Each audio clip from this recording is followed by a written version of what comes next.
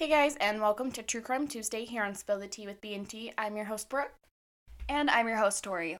We want to say that this episode does contain graphic content such as description of the crime scene, wounds, and violence. If any of these topics upset you, please click off. Today's episode is the unbelievable case of Kendrick Johnson. I feel like everybody has an opinion on this case, and if you don't after this podcast, you will. So let's go to the beginning. January 11th, 2013, 17-year-old Kendrick Johnson's body was discovered upside down headfirst in a rolled-up gym mat in Lowndes High School in Valdosta, Georgia. So what do we know? Unfortunately, not enough. The day before he was discovered, January 10th, he was marked absent from his class and was supposed to be attending an after-school program. After not returning home that night, his mother called the police and reported him missing. The next day, after still no sign of him, Kendrick's mother, Jackie, went to Lowndes High School. She was able to print missing person flyers and left to distribute them and wait to hopefully hear from her son. Later that day, two girls noticed socks sticking out of one of the mats. Another student got on the bleachers to take a further look, and when he did, he saw two legs sticking out of the mats. Students called 911 and pushed the mat over to try and get him out. They started pulling him out headfirst and only got part of the way before seeing both blood and vomit. The teacher dismissed the students and the school went into a full lockdown. Kendrick's mother, Jackie, was contacted, who had been at the school just hours before she was notified that her son was deceased. An investigation began into what happened.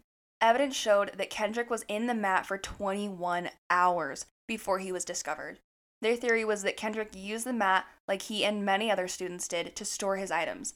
There were several mats varying in size, thickness, and height in the corner of the gymnasium.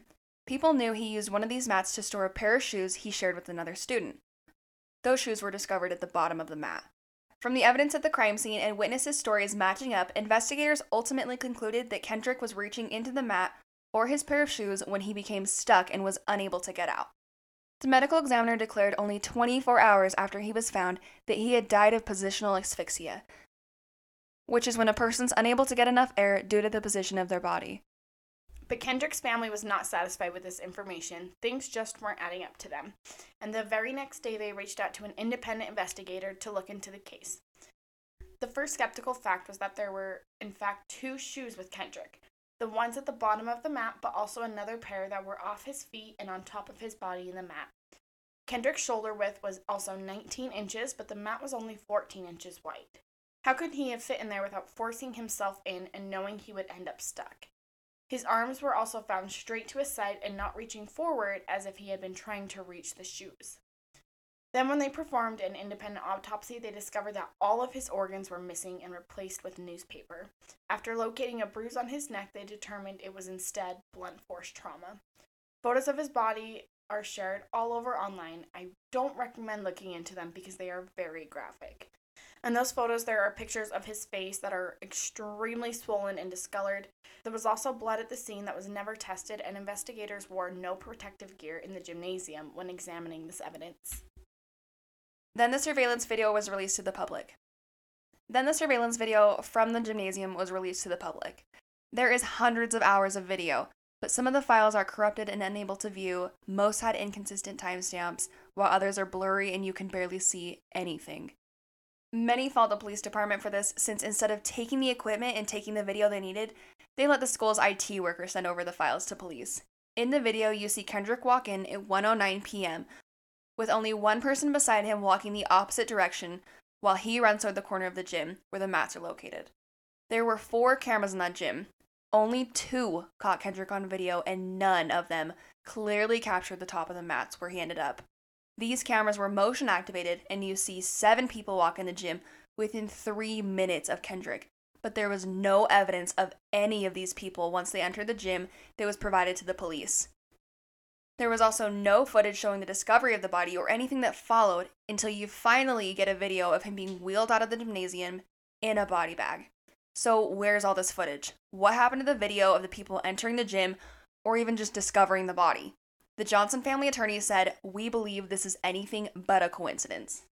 After all of this compelling evidence, the Johnson family filed lawsuits against the school board, the funeral home, and 38 individuals. 2 of those individuals were brothers Brian and Brandon Bell. According to Jackie, the Bell brothers had been bullying Kendrick and even had a physical altercation on the bus 2 years prior. Before Kendrick's death, Jackie even went to the school about the brothers harassing him. The Johnson family even went as far as to claim that the Bell brothers' father, who was an FBI agent, made the boys kill Kendrick. People were speculating that the brothers who weren't cooperating with the investigation may have had something to hide. They didn't stand for the slander, though even when Ebony magazine wrote a story about Kendrick Johnson's case, they mentioned that 2 male students who were unnamed murdered him and put him in a gym mat. The Bell family sued the magazine for slander, and Brandon even said on a TV interview later that he and Kendrick were good friends. That's something that Jackie heavily disputes. This speculation was adding up against the state's investigation, so the case was reopened.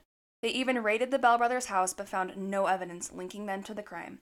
They ultimately concluded that it was indeed an accident, even despite a third autopsy that also determined that the cause of death was blunt force trauma. Investigators dispute all of the Johnsons' claims, saying there's a complete lack of evidence anyone went into the gym after Kendrick and harmed him in any way. They also said the stuffing of his body with newspaper was common and the media was reporting just a lot of fictional information. So with all that being said, we're going to go ahead and jump into our theories. I do have a theory that he was murdered. I don't think it was an accident. I don't think he just happened to fall into the mat. There have been some recent videos and recent statements that have came out in the news that we are not going to touch too much on because they have not been confirmed. There is a lot going on, and there's always, updates online of what's going on. But like I said, I don't think Kendrick just fell in the mat.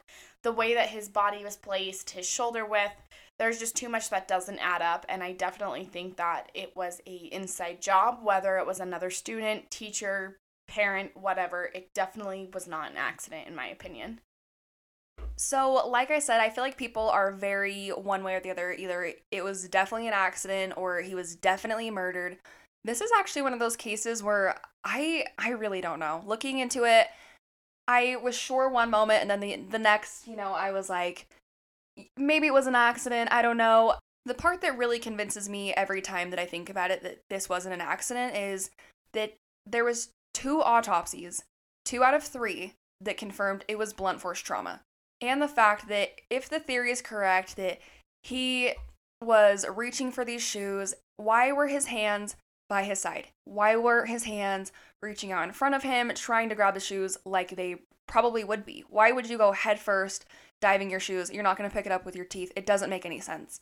I think really maybe it wasn't full-on murder. That's kind of my only best guess is he wasn't murdered maybe intentionally. Maybe it was a prank gone wrong, or maybe something happened, or people were joking around, pushed him in the mat, and then didn't really think anything of it. Or maybe it was just a type of harassment that someone was doing to him where they shoved him in the mat thinking, someone's going to come in and find him, obviously.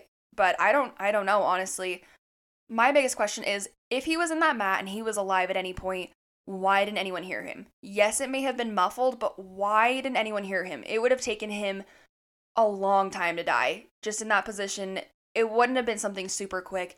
Someone would have heard him make some noise. So I just have so many questions. I really can't pick a strong side, but I think my gut is saying this is not an accident. And that's it for another True Crime Tuesday episode. We will see you guys on Saturday. Thank you so much for all your love and support. That's it for another True Crime Tuesday episode. We will see you guys on Saturday.